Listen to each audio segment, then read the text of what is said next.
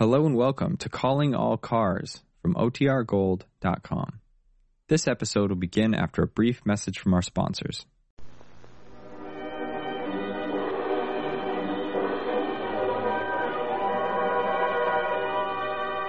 Calling All Cars, a copyrighted program created by the Rio Grande Oil Company.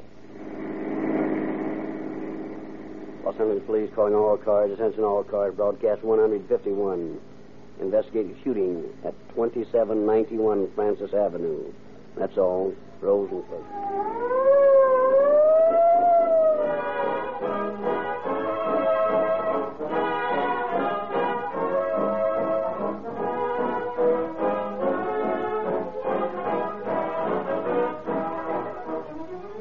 As you listen to this succeeding broadcast of Calling All Cars, you can't help noticing how important motor car performance is in modern warfare against crime.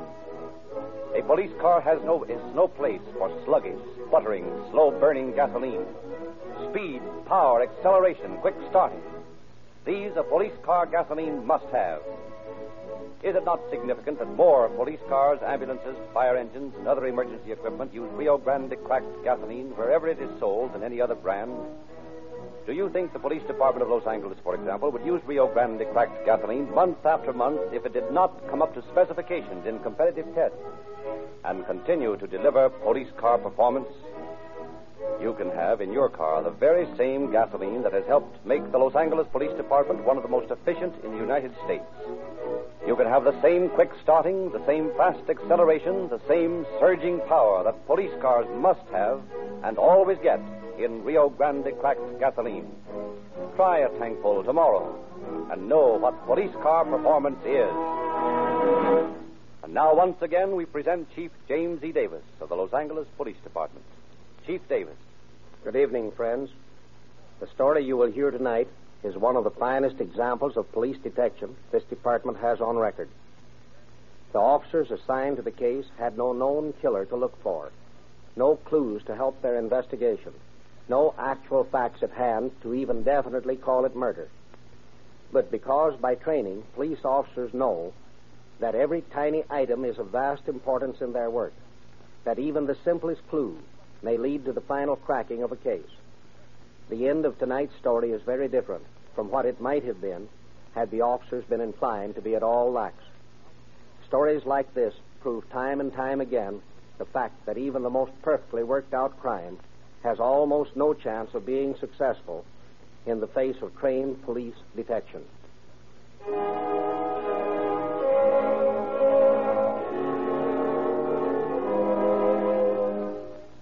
It is 8 days before Christmas, 1935. In the Homicide Department of the Los Angeles Police, Detectives Ray Giese and T.R. Ryan are holding down the office when a call comes in from Officer Vern Philby of the Georgia Street Division regarding a shooting at 2791 Francis Street.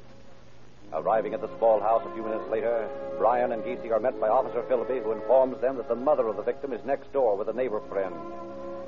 After a cursory examination of the death bungalow, they walk next door and interrogate her. This is Lieutenant Giese, ma'am, and his partner. How do you do, Lieutenant? How do you do, ma'am? I hope you won't mind answering a few questions for us. No, not at all. I know these things have to be done. You see, my son was a police surgeon. It was your son who was shot, ma'am? Yes.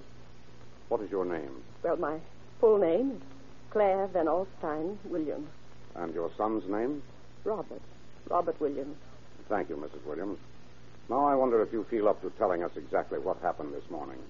Everything you can remember about the events leading up to the shooting. I believe I can recall everything. Well, that's fine, ma'am. Jot this down, will you, Ryan? Right. It was an accident. I had been sitting in my room just off the kitchen, and I'd heard my son talking to someone for some time. I couldn't hear just what they were saying, but they were laughing and joking, apparently on very friendly terms. I was sitting in my rocking chair sewing, as I recall. I just heard quite a long laugh when someone came towards the door to my room, and it opened, and... Don't let me bother you, Mother. I just want to get that gun of mine out of my bureau. I want to show it to someone.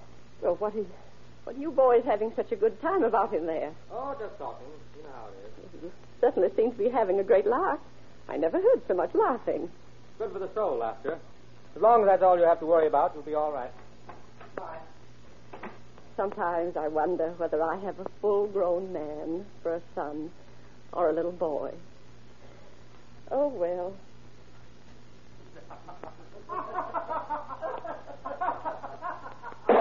Now, what was that? Goodness, I hope those two haven't gone and done something foolish.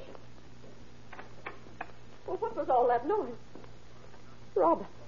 Robert. It was an accident. An accident. You shot Robert. I couldn't help it. It was an awful accident. I couldn't help it. Oh, Robert. That won't do you any good. He can't answer you. Well, quick. Call the police. Don't stand there with that gun in your hand. Go call the police. Yeah. Yeah, of course. I'll go right now. Oh, Robert. What's happened to you? What's happened to you? I waited some time, and the boy didn't return, and no one came, so I called you myself. I can't imagine what happened to him. Doesn't sound very sensible, does it? Had you ever seen this boy before, Mrs. Williams? No, never, but I believe him, Lieutenant. I believe he was telling the truth. He looked so young, and he had such a fine face. I couldn't help but believe him. I see. Well, now, when you entered the room, where was this boy standing? Directly behind Robert. Did he have the gun in his hand, ma'am? Yes, he did. It was wrapped in a towel. Wrapped in a towel? What in the world for?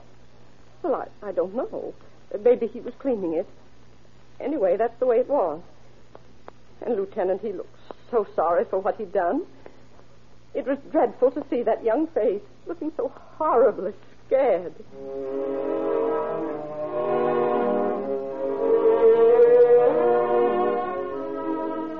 Returning to the death bungalow, the two men begin a more thorough examination of the premises. Slumped over the kitchen table lies the body of Robert Williams, a grotesque caricature of a human being. His arms hang down, dangle on the floor. On the back of his head, a jagged wound shows mute evidence of the violent death that has snuffed out his life. Behind him, lying on the small stove, is the death gun, still wrapped in the white towel. As Giese and Bryan survey the room, Giese stands suddenly staring at the table upon which the body slumps. Oh, why the look, Ray? I just happened to see something that doesn't make sense, that's all. What do you mean? Here, I'll show you. You see this tablecloth here on the table? Yeah? Notice how it's pulled out of shape by the victim's arm here, obviously when he slumped down? Why, yeah. Well, then will you tell me how these things here on the table managed to stay right in place, in perfect order, while said tablecloth was busily slipping out from under them? What? Say, by golly, all right, that doesn't make much sense, does it? Not here. Someone's obviously put everything in order except the cloth. That's caught under his arm against the table. Who'd do that? What reason would there be for it? That's one of the things I want to find out before we call this thing an accident. It all looks kind of fishy to me. Hey, Ray, you think the kid did it? I don't know. But I'm almost certain that whoever pulled the trigger on that gun meant to. Say, that puts things in a different light. What about that old lady? I don't know, Brian. But it strikes me that right now we'd better give this place a pretty careful going over. If we found that one little bit of contradiction, we might be able to find more, right? Well, why not? All right, suppose you take the front room and the old lady's bedroom while I go over the kitchen here. And don't miss a trick. If this is murder, we're going to have a tough time proving it. A plenty tough time.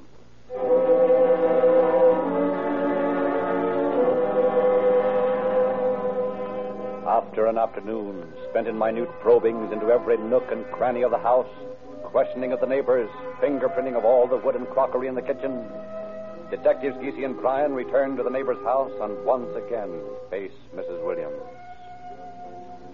Mrs. Williams, had you ever seen that gun before today? Oh, yes, it was Robert's. I know, because, you see, I bought it for him myself. You're absolutely certain that it's the same gun? Yes, quite. But it should be easy enough to prove that.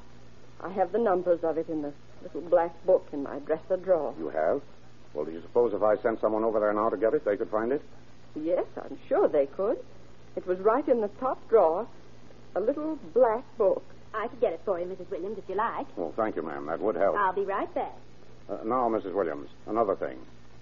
We found 2 bullet holes in the kitchen floor. Can you tell me just where they came from? Holes? Oh, those, of course. It's It's rather silly the way it happened. At least it would probably sound so to you.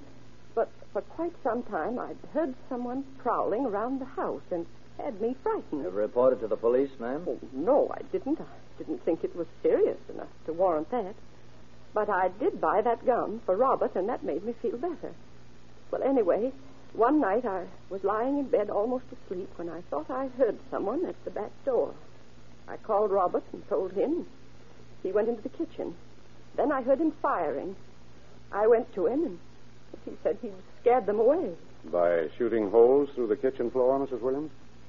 Well, I don't know whether he meant to shoot in the floor, but by shooting. Anyway. Here's the book, Mrs. Williams. I found it just where you said it would be. Just give it to me, please. Oh, certainly. See if these numbers check with that guns, Brian. S&W 419618. Smith & Wesson, 419618. Check. That leaves no doubt about that, then. Was there some doubt, Lieutenant? What's that? Oh, why... Well, yes and no, Mrs. Williams. Just wanted to be certain, that's all.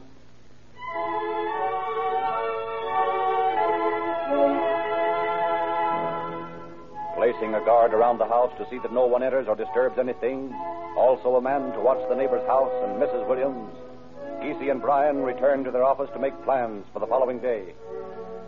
That night, Lieutenant Geesey does little sleeping. All through the long hours, his mind keeps whirling, formulating questions, answering them, rejecting the answers. Is there really any truth in the old lady's story? Or is she a clever woman capable of killing her own son? And if she did, why? Why? That's the question to find the answer to. Why? The following morning, he and Brian pay a visit to the late Dr. Williams' office, where his secretary furnishes the first startling bit of news. I've been thinking seriously of calling you, gentlemen. There are several things that don't seem quite like the doctor that have been worrying me. I thought you should know about them. Well, by all means, miss. On the morning the doctor was shot, yesterday that was, I phoned his house. Oh, you did? Yes. You see, there was an emergency case here, and I wanted to get the doctor down as soon as possible. Did you talk to him? Well, not the first time I called. I talked to his mother. She said that he was in the bath and couldn't talk. But then I heard some disturbances, and she sounded as though she were talking to him, and then she said to call back in 10 minutes. And you did? Yes. This time I talked to the doctor and told him about the emergency. He told me that he'd have to have breakfast and that he'd get down directly after that. About what time was this, miss?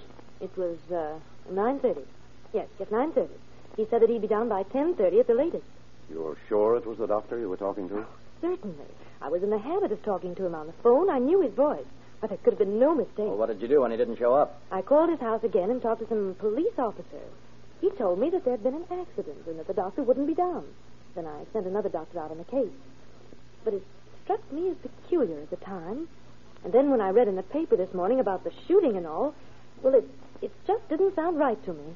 Well, to be quite frank with you, miss, it doesn't sound right to us either. Well, I'm not a naturally suspicious person, Lieutenant. But when the doctor told me himself that he'd be down by 10:30, and then I read about his having been accidentally shot while looking at his hunting guns, it sounded awfully strange. Well, you were quite right to be suspicious about it, miss. And thanks a lot. Come on, Brian. We've got things to do and no time to do them in.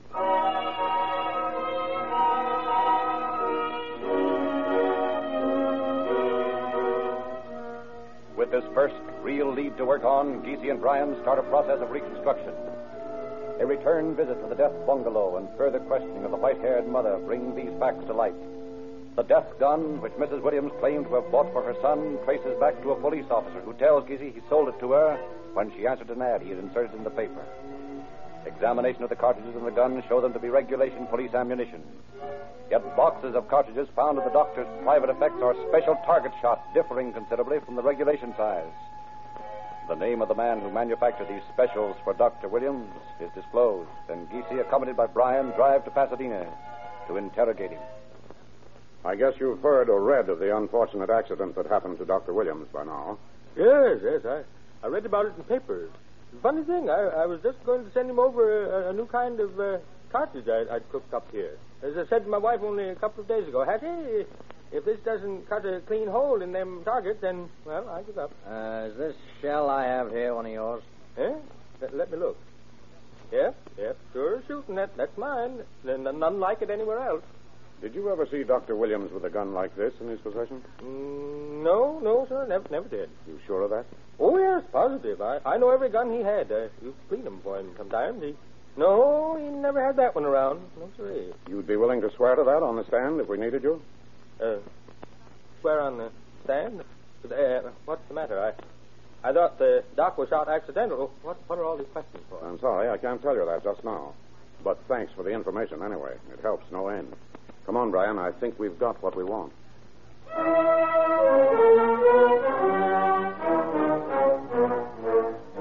Convinced now that the accidental shooting is in reality a well-planned murder, Giese returns to headquarters, tells Captain Wallace of his investigation and subsequent findings. Then, on the following morning, the two detectives go to the little house determined to make Mrs. Williams talk. But when they arrive, they find her other son with her. So first decide to see what light he can bring to bear on the question. The younger son is at first reticent to answer questions, but as the sincerity of the detectives finally makes itself apparent, he weakens, talks. Oh, honestly, Lieutenant, I don't know what to think. I can't believe that Mother would do this, and yet she's been acting strangely for so long that still it can't be.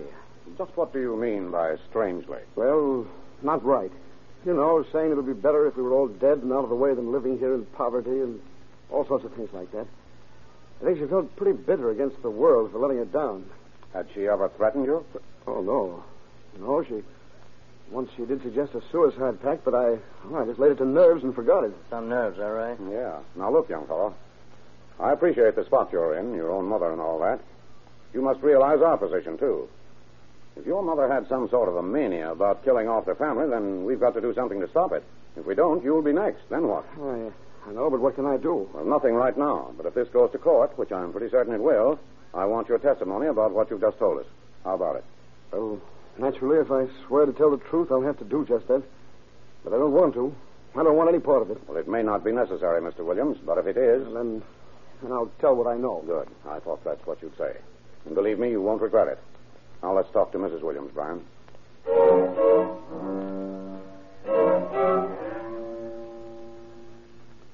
I'm going to be very frank with you, Mrs. Williams. Very frank. I'm going to tell you right now that we do not believe your story. You don't believe? Surely you can't mean you don't think it was an accident. That's exactly what we do mean, ma'am. You mean you think that young man... No, ma'am. We don't think that young man ever existed. But then, I don't see... I'm afraid the only other answer is you, Mrs. Williams. I? Exactly. You think I did it? Didn't you? Shoot my own son? Why, I don't see how you can even imagine such a thing. It just isn't possible. You walked into that room and shot your son as he was eating his breakfast. Lieutenant, I can see how you might imagine that as having happened. But I assure you, what I've told you is the truth. It was an accident. Nevertheless, Mrs. Williams, we'll have to book you on suspicion of murder. But you can't do that. It's not right. I'm sorry, ma'am, but I'm afraid you'll have to come to headquarters.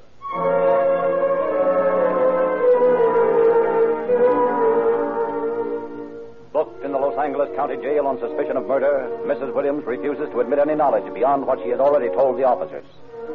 Quietly dignified, her answers are those of an unusually well-educated woman. Her aristocratic gentleness makes the detectives ill at ease as they carry on an unending line of questions. Paced with all the irregularities of her story, the gray-haired mother quietly makes the same reply. I can understand how you gentlemen must feel under the circumstances. I realize that there are things about this that put me in a bad light. But I assure you what I have told you is the truth. I have nothing to hide. You are simply mistaken. That's all I can say.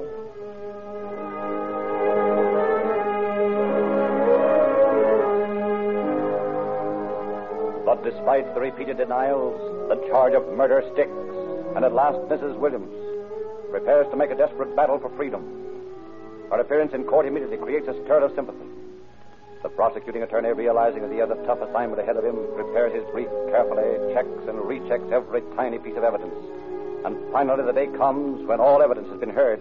Nothing remains but the prosecution's final summary. Ladies and gentlemen of the jury, you have heard the evidence in this case. You have heard link after link forged against the defendant.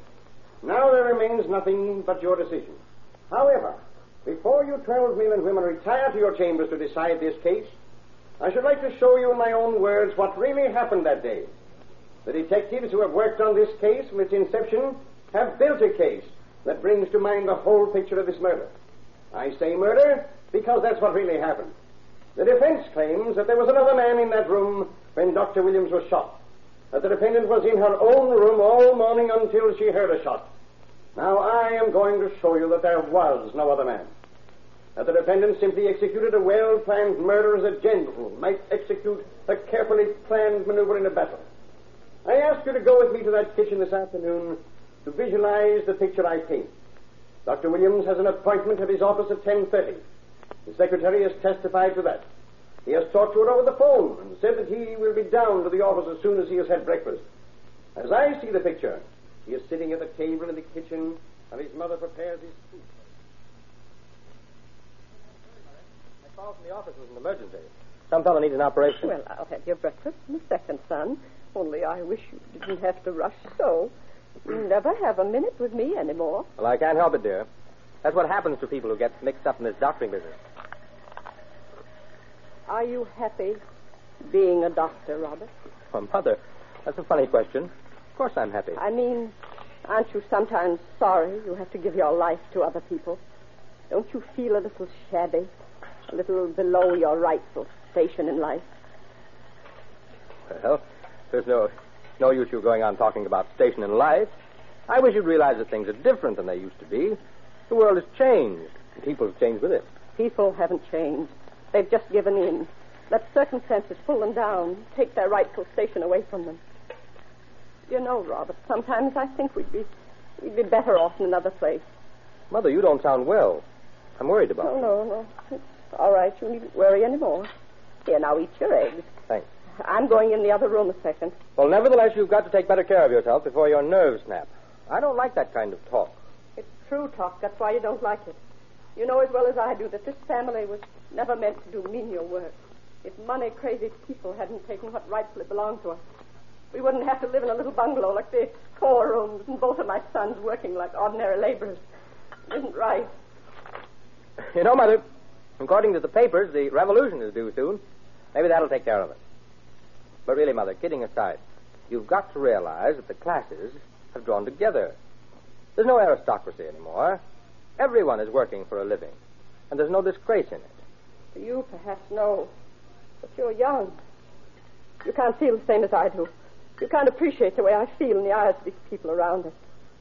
But Williams is living here like ants. Oh, well, as long as you can cook eggs like these, everything's going to be all right. They're tops as far as I'm concerned. I hope you'll always be happy, Rob. Always. What makes you say that? What's in that towel? Something that belongs to me. Something that will make me happy. I guess I don't follow you, Mother. However, if something will make you happy, that's enough for me. You're happy seldom enough lately. You better eat your breakfast, son. Don't mind me. You're right. I've got to hurry to make it now. I'll just stand here, right behind you while you eat. You don't mind, do you? Well, not if you like to stand there. But I can't see why you want to watch me eat. But, however, that's your business. Yes. My business. Goodbye, Robert. What'd you say? Nothing. Just thinking. Eat your breakfast.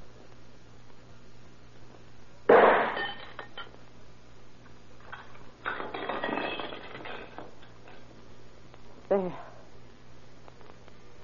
Done. Now, Frank. Then myself. Then peace. Peace.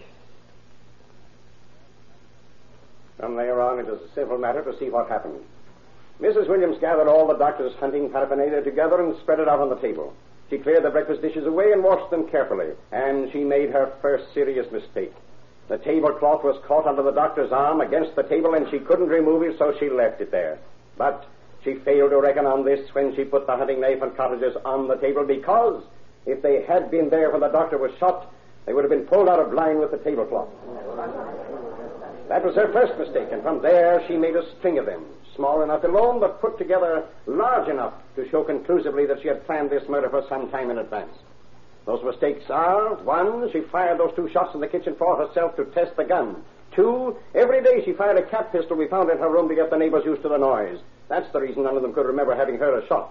3, when the detectives first questioned her, her only concern was for the boy who had supposedly just killed her son.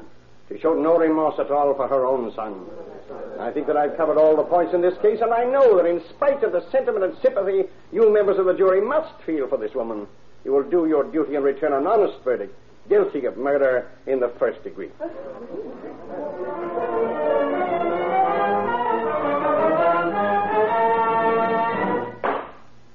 Have you reached a verdict? We have, Your Honor. Will the clerk of the court please read it? We, the jury, find the defendant guilty of murder and recommend life imprisonment.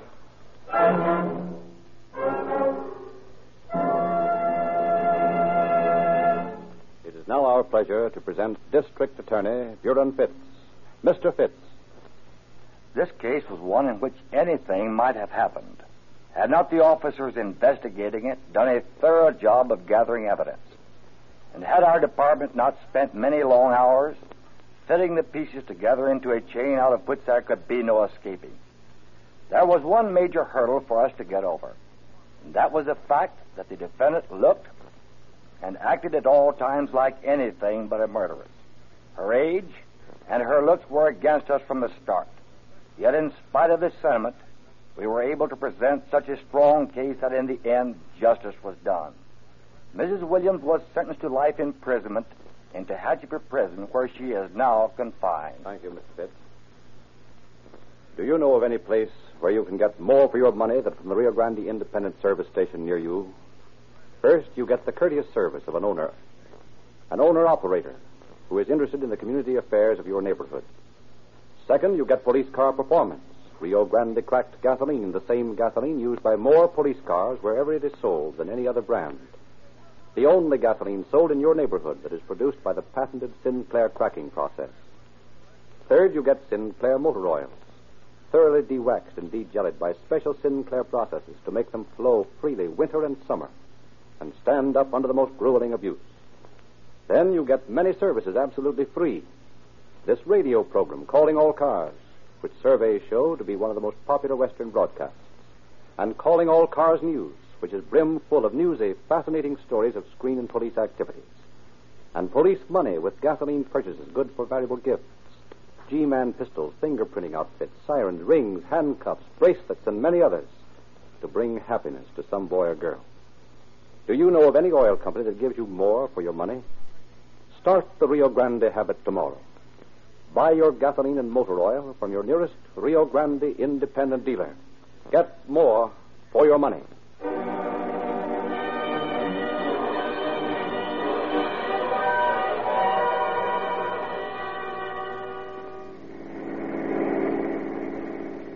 Los Angeles Police calling all cars. Attention all cars. A cancellation broadcast 151. Suspect in this case is now in custody. That's all. Rolls and questions.